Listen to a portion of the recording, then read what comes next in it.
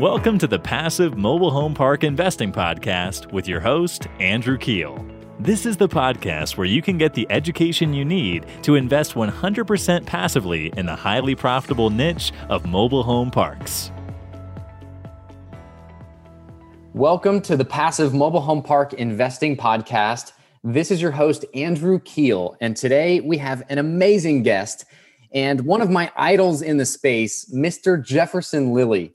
Jefferson is a mobile home park investment expert and educator. He is responsible for Park Avenue Partners, strategic direction, acquisitions, and property operations. Prior to founding Park Avenue Partners, he co-founded Park Street Partners, a similar partnership also focused on acquiring mobile home parks nationwide. Both personally and through his partnerships, Jefferson has acquired 25 mobile home parks. This was as of when I read it off of your website, which may have increased since then, in 13 states since 2007, totaling over $56 million in value. He started the industry's very first podcast and the largest group on LinkedIn dedicated to investing in mobile home parks, which I will make sure to get you the link in the show notes to that. He holds a BA from the University of Pennsylvania and an MBA from the Wharton School of Business. Jefferson, welcome to the show. Andrew, whatever I'm paying you, I'm doubling it. That was an astounding introduction, and actually about a third of it was actually accurate. So, oh my goodness! Well, I'm so happy to have you, man. Your podcast was very important, in my education in the space. So, really excited to dive in today and probably learn a couple things I don't know about you. Fire away! Glad to be here. Awesome. Can you please tell us about your story and how you got into manufactured housing? Yeah. So when I woke up from the concussion, it just seemed like a good idea to buy a mobile home park. But no, seriously. So I got into the business. I got turned on to the space. It's now been about 15 years ago, 2005. I was working in high tech. I had been through the dot-com boom and bust and semi-resurgence. I was looking for some passive income to sort of even out, stock option income and what the stock market was doing. And I thought, well, I've always lived in a house or an apartment. Why don't I buy an apartment? I don't mind going to work. Maybe I'll fix it up, new roof on the building, new kitchens, make it better for the tenants, bump rents, make it better for me. And then just in being on websites like LoopNet, I would filter for multi-family properties. I live out here in San Francisco. I knew I was not going to find anything that cash flowed even then in San Francisco. So I was already looking, out in Lubbock, Texas, and Peoria, Illinois, and on and on. And I would see in these multi-family listings, 99 apartment buildings. Again, this is 2005 pricing. 99 apartment buildings at like an 8 cap. And then one trailer park at like a 10 or 12 cap.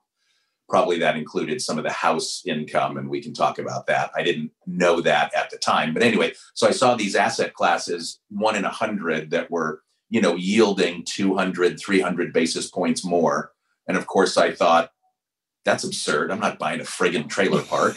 I deleted the search result and, looked in Omaha, Nebraska and Madison, Wisconsin. And I kept getting hit over the head. I'd be embarrassed. It probably took 5 or 10 of these little search results before I finally thought, I guess mobile home parks are multifamily, and why don't I look into it? Why these things seem to pay so much more money? Is it just that they're a huge hassle? What is it? So then I started looking around and found the Mobile Home University website back when its original founders, Corey Donaldson and Steve Case, were running MHU, and went to one of those and started buying pretty much every book and listening to tapes that I could find. And I built up an unofficial advisory board of about 10 guys that all owned mobile home parks. So I then it took roughly another year and a half. I wasn't really looking full time. I was still working my day job in tech. But I would run deals by these guys and they would say thumbs up or thumbs down. Here's why. Or maybe, don't know about this deal, Jefferson. Dig in on issue X. And when you figure that out, then you'll know, if it's a park you should buy. Anyway, so it took, I guess, about 17 months from the time I really kind of got turned on to the space and figured out, why it's a great little niche. In late 05, it took me until about March of 07 to close on my first park, about 17 months.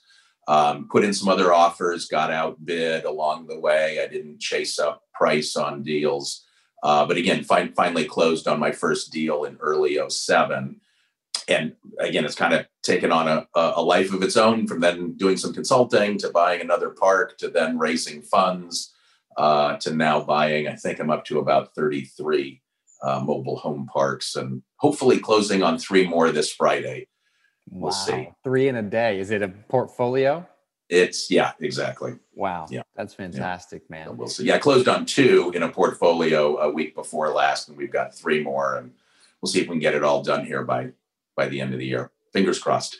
Fingers crossed, man. Well, congratulations, dude. That's a fantastic story. Would you mind telling us a little bit about that park in 2007 and, how it fared during 2008, 2009? I think a lot of investors have heard of the recession-resistant characteristics the asset class has. But, it's not too often you get to speak to somebody that was an actual operator during that time. So if you wouldn't mind sharing some expertise, that'd be great. Yeah, so this is my perfect business timing now, closing on my first investment with a very large chunk of my then net worth in March of 07. And then I think towards the end of that year and certainly into 08, the wheels came off the housing market, as it were. So, yeah, I kept, I enforced no pay, no stay. I kept expecting my manager 1 month to call and sort of say like, hey, a third of the people haven't paid. Do you really want me to empty out your park by a third? Fortunately, that call never came. I got some other amusing calls, but that one never came. Folks continued generally to pay rent. There's always some single digit fraction of the folks that just can't bring themselves to pay rent. But that didn't increase that much. We might have had slightly more turnover. We continued to market the property. We pretty much always, since day one, have had a website for that property. And we were advertising on Craigslist. Facebook wasn't real big back then. But anyway, long story short, we stayed 95 to 100% full right through the Great Recession. Wow. We actually raised rents about 50%. I know that sounds extraordinary. This first park I bought had going in rents of $110 a month. Wow. Very modest. And that was 2007. By 2010, I believe we were at $155 a month. So still quite affordable. But percentage-wise, that was a 50% increase. And again, we remained 95 to 100% full right through it. So, and that was in Oklahoma. And indeed, Oklahoma was not ground zero for the housing crisis. That was places more like Miami and Vegas and the eastern, I guess, sort of inland part of LA. What I hear, I know one other park owner who was active in Florida during that time. He had much higher turnover and therefore, had higher expenses renovating some of his homes. And I think he was more in the rental business, but he was closer to ground zero. He also remained over 90% occupied right through the housing recession. He worked it. He lived near his park. He was renovating houses. And again, there was higher turnover and some higher expenses, but still even he close to ground zero for the housing debacle didn't get wiped out. He worked a bit harder and he still got through it. I think cash flowing all the way. That's fantastic. Thank you for sharing that. A lot of our listeners are passive investors. They've invested in other asset classes and they're not really aware of all of the risks involved in the mobile home park asset class. Yeah. So what are the most important things that passive investors or, LPs, if you want to call them, need to look out for, prior to investing either into a mobile home park syndication or a fund? What are the short list top items that you would like to share with those listeners? Yeah. So honestly, I'd say the most important thing is doing diligence on your deal sponsor, on the GP, making sure that person is ethical and a good operator. I've long felt that, frankly, it's almost impossible to destroy the mobile home park business model. We've seen government come close, and we'll see how we get through this eviction moratorium. But the dynamics around the actual asset class are so strong. Really, there's greater risk in your GP, in the partnership. So I guess my advice to LPs would be get to know your GP, understand their ethics, understand how they operate, both how they source deals and how they operate them. Those are really the only two things, and you need to do both well, but finding good deals and operating them well are really the only two things you need to do to make money in this space. I would argue if you only do one of those well, you're not going to do that well on the whole. So some key questions to ask your GP would be, how are you sourcing deals? Are you getting deals off market? Or are you just buying the widely shopped deals from brokers? I've bought from brokers with my current fund. Given pricing, I've actually so far shifted to being able to find deals 100% off market. Wow. We'll see what the future holds. It's not that brokers have no good deals, but I'd be a little reticent to invest with somebody that exclusively just buys brokered deals and makes no effort to invest in the people and the systems to be cold calling and, again, sourcing deals on your own. So that's the first thing. And the second thing then is, how do you actually operate? There are some other operators. I don't think it's you and it's not me, but there's some operators out there that just outsource their properties entirely to property management companies. I've never done that with a whole portfolio. I've done it with a couple of properties, and I've bought one property that came with an outside management company, and we are in the process of replacing them. So I would say that it's really not a good long-term strategy to just outsource your management. Frankly, this business just isn't that easy. Outside management companies can maintain a property, but in today's market, with today's pricing, you're probably paying still a pretty decent price. You've really got to take the property to the next level. You cannot any longer, in general, just sit back and cash flow and do nothing but raise rents, right? You've got to actually be fixing houses. You've got to be buying new and getting those transported in. You got to get the website set up. You got to advertise on Craigslist and Facebook and so on. So I would say, obviously I'm biased, but I would say that LPs should really be investing with partnerships that find almost entirely off-market deals. Those are likely to be priced better. And you can actually close those deals, usually close those quicker. And then again, invest in partnerships that actually keep the management in-house. Those are two extremely good pieces of advice. So thank you for sharing that. I agree with you on both of them.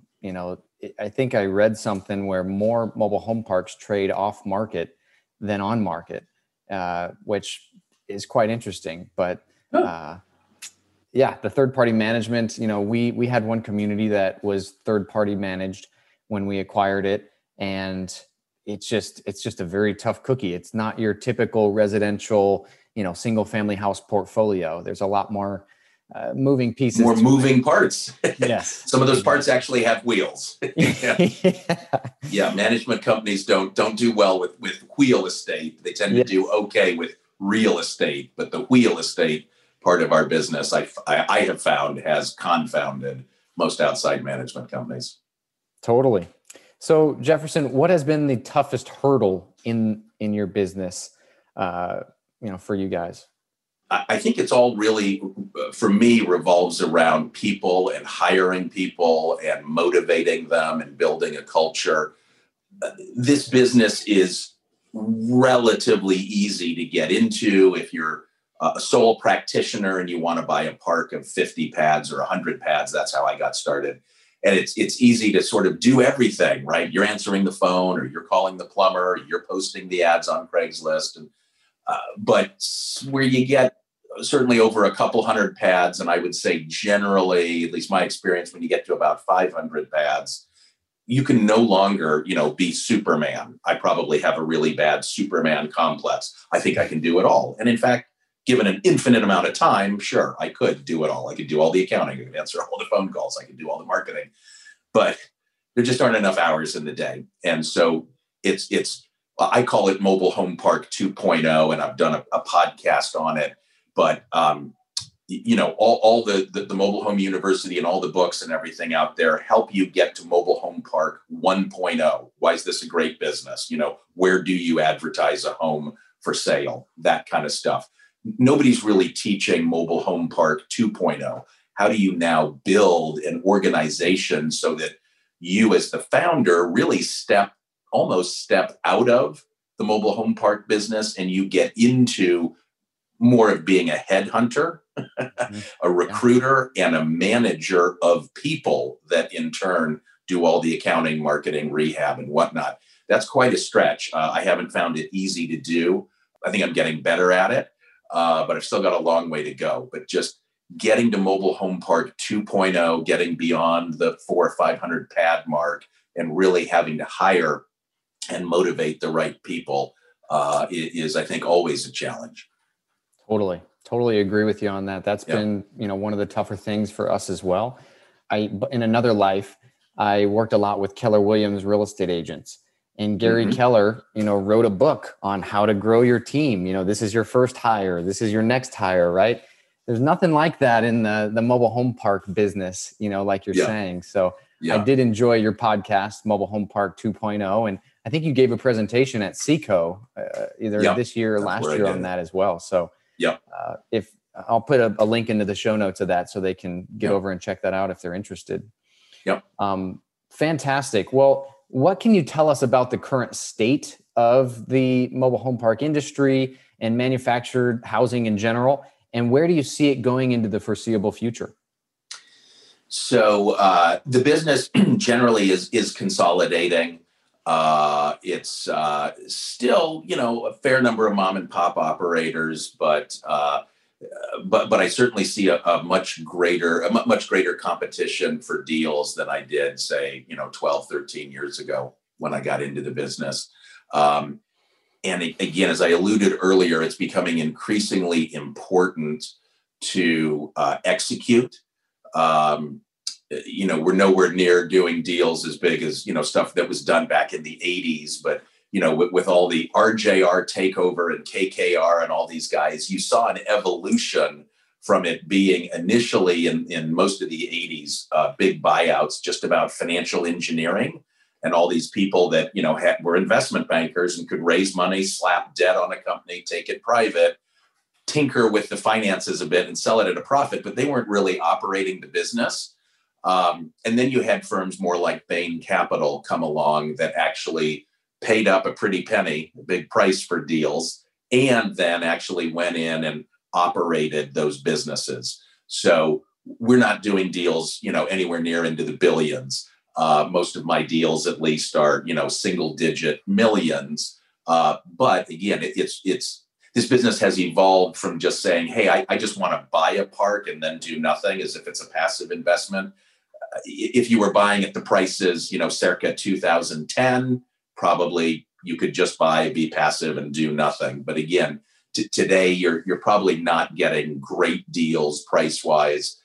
Better still if you're buying off market, but you're rarely stealing a deal. And again, you need to really operate it, get a good manager in there, get a good compensation plan for them, and get them motivated to be bringing in and renovating houses and all these operational issues. So you've got to be a much better operator today than you did, say, 10 and certainly even 5 years ago. And then I think what we're seeing also then as the business consolidates is it makes some of the exits perhaps a little more interesting. All of our numbers with our LPs are predicated on selling deals one at a time, say at the end of our 10-year fund, selling deals one at a time at basically the same cap rate that we bought them at. Now, presumably we're making more money. We're going to get some operating leverage. Anyway, it's not baked into any of our numbers, but I suspect what we'll see increasingly, and certainly 5 and 10 years down the road when we might be exiting some of our funds, is that you'll see some of these larger operators, even larger than we are, paying lower cap rates to buy a portfolio of properties. And so I think I've seen more of that happening than, again, say 5 or 10 years ago. So we think, we don't plan on it, but we think we'll not only have the operating leverage of improving the properties, but we think we'll actually be able to sell them probably at a lower cap rate and get some financial leverage. So that's been a change, that there are portfolio buyers, and that portfolios generally trade at a higher price, lower cap rate than the individual properties. So again, there's value to building just a larger portfolio in general. And for instance, we've been able to concentrate some, for instance, with our current Park Avenue fund, we've now acquired 5 properties in Sioux City, Iowa. Wow. So for a future operator, that's great to have. Now we're a little over 400 pads between those 5 properties, and they're all within about a 4-mile radius of one another. And we're looking at some other acquisitions in metros that we're already in. So it's not a must, but I think there's some unique benefit today and again at exit in the future as it continues to consolidate to having a portfolio of properties that you can sell off in a bundle. Totally. No, that's fantastic. Would you mind touching on the value add that you guys implement in your new acquisitions? Some of our other guests on the podcast have mentioned how, infill is one of the tougher value add components. Would you mind sharing a little bit about, what you guys employ in your properties? Yeah. So the big 3 for all of us are basically bumping rents. That's the easiest. Obviously doesn't take hardly any effort to just send out a letter and say, hey, fair market is now $20 higher. Your rent's gone up. So rent increases, that's the easiest. Even someone not strong at operations can raise rents.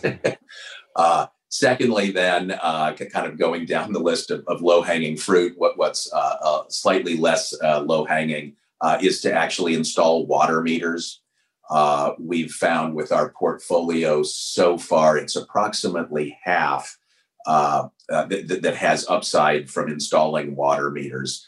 The other half, either the meters are already there, or, of course, the beautiful thing is that the local utility is billing tenants directly for their utilities, and then you've got a pure parking lot. So that's a fair amount of our Sioux City portfolio, thankfully. But anyway, but we'll actually install water meters, and those are remote read, wireless, so they feed back into our system, our rent accounting system. We happen to use Rent Manager. Appfolio is also good. Yardi, there are half a dozen of these. Anyway, we happen to use Rent Manager, but that's a big plus to just get the wireless reads and not have to, first off, of course, to bill for the water. And then again, to not have to actually bother a manager with going around and manually reading meters. We want our managers focused on, selling houses and maintaining curb appeal, not on doing manual things like reading meters. Anyway, so water meters is the second thing that we do. And then the third thing, as you alluded to, is infill. That is the heavy lifting in this business. We've, over the last couple of months, actually over about the last year, we've ordered almost 20 brand new homes, and we anticipate escalating that and buying far more over the next 12 months as we continue to acquire properties. But buying new is easier, but still requires logistics around, getting the home delivered and set and skirted and plumbed and electrified and on, and marketed. Anyway, so what we may do, frankly, over the next maybe even 6 months is hire somebody just to source mobile homes for us, new and used, and coordinate, again, the moves, the set. For used homes, they would also be coordinating a rehab. And again, just have somebody who just infills our parks. That's, again, not something that an outside management company can really do a good job of. And we've had some of our managers, find onesie, twosie homes to buy, which is great. But I think we're about at the scale where we can probably create a decent, high five, maybe even six-figure income for somebody just sourcing homes and getting them into our parks. Anyways, that's the third thing. So you got rents, water meters, and the heavy lifting, real heavy lifting of infill. That's great. That's wonderful. Jefferson, what does the perfect mobile home park look like in your eyes? It's free. It's got a treasure chest of gold and diamonds buried in it. Only I know where that is. Yeah, it's a 20 cap. It's free. What do you just get one for free? But no, I think realistically, we at least like to buy, let's say, roughly stabilized with upside. So something that's around 80% occupied, probably very few park-owned homes, and to get it at a reasonable price. So we love things that are into the double-digit cap rates. We've been able to find a couple of those. And then again, with 20%, let's say all the infrastructure is there. So the extra 20% of the pads are fully constructed. All the utility headers are there. And all we have to do is source and bring in homes. And then, of course, it'd be nice if all of those additional vacant pads are also direct billed by the utility company. And then so that's the park itself. Thinking outside the park, we would want that to be located in a decent metro. Decent for us means average house price of $100,000 and up. Average a site-built house. So, and we're in some metros where it's closer to $200,000. We've done one or two deals where the average house price is $250,000. Wow. But anything well over $100,000 means you got a pretty healthy economy. And then we also like to be within about 5 miles of a super Walmart. Walmart, we think, does their demographic and economic research quite well. And super Walmarts are put in places that are reasonably healthy economically. One of our better deals was 0 miles to the super Walmart. Our northern border of our property was the southern border of the super Walmart parking lot. And that super Walmart had been a super Walmart for 20 years, 30 years or something, and had actually been torn down and rebuilt larger. Wow. About 6 years prior to us acquiring the park. So again, if Walmart's investing that way in a super Walmart, you probably got a pretty decent economy there. So that's our perfect deal. That's great. What is the value proposition at Park Avenue Partners, and what makes your operation different? So unlike most other partnerships, we take no fees. I get no salary. I get no acquisition fee. I get no back-end divestiture fee. We are truly aligned with our limited partners. We split the profits 50-50. That's both cash flow quarterly as well as no guarantees, but presumably some much larger checks at the end of the fund at the end of 10 years. Again, we focus on mobile home parks. We aren't also dabbling in single family or apartment or self-storage. We focus on mobile home parks. And then again, we've been, at least so far, able to source deals exclusively off market. And we again operate those entirely in-house. So we think that'll lead to the best long-term results. Again, both managing in-house, but also having the discipline to not be motivated by fees, right? If I go out and do a $10 million deal, I'm not pocketing a $200,000 or greater finder's fee, so to speak, acquisition fee. The deals we do have got to actually cash flow. So again, I think we've got better alignment with our limited partners than most other funds, because there are no fees, no salary. We're just true partners in the deal. Wonderful. Jefferson, thank you so much for coming on the show. If any of our listeners would like to get a hold of you, what is the best way for them to do so? Yeah, so our fund website is simply parkavenuepartners.com. And there's actually, I think at the bottom of our homepage, there's an intake form. Somebody can just fill out their information and ping me directly through the website. There's also up at the top of the website just a little subscribe button, and folks can join our mailing list. Honestly, I probably don't do as much email as I should. It'll be almost certainly less than one email a month. We don't spam, but that's how folks can get appraised of our deals and upcoming fund, which we hope to launch in about Q2 of 2021, about another 6 months. So parkavenuepartners.com. And then you alluded to the podcast and the LinkedIn group. And I've also got a calendar of events that people can download as well. Anyway, all that is at mobilehomeparkinvestors.com. mobilehomeparkinvestors.com. And there they can find the links to LinkedIn and our podcast and the industry calendar of events. Awesome. And please, make sure to check out Jefferson's LinkedIn group. That's titled Mobile Home Park Investors, and it has over 5,700 members to date. And there's a lot of valuable information in there. So that does it for today's show. Jefferson, thank you again for joining us. And to all you listeners, thank you so much for tuning in. Thanks, Andrew. You're the best. Would you like to see mobile home park value add projects in progress? If so, follow us on Instagram at Passive MHP Investing for photos and awesome videos from our recent mobile home park acquisitions. Once again, that's at Passive MHP Investing on Instagram. See you there.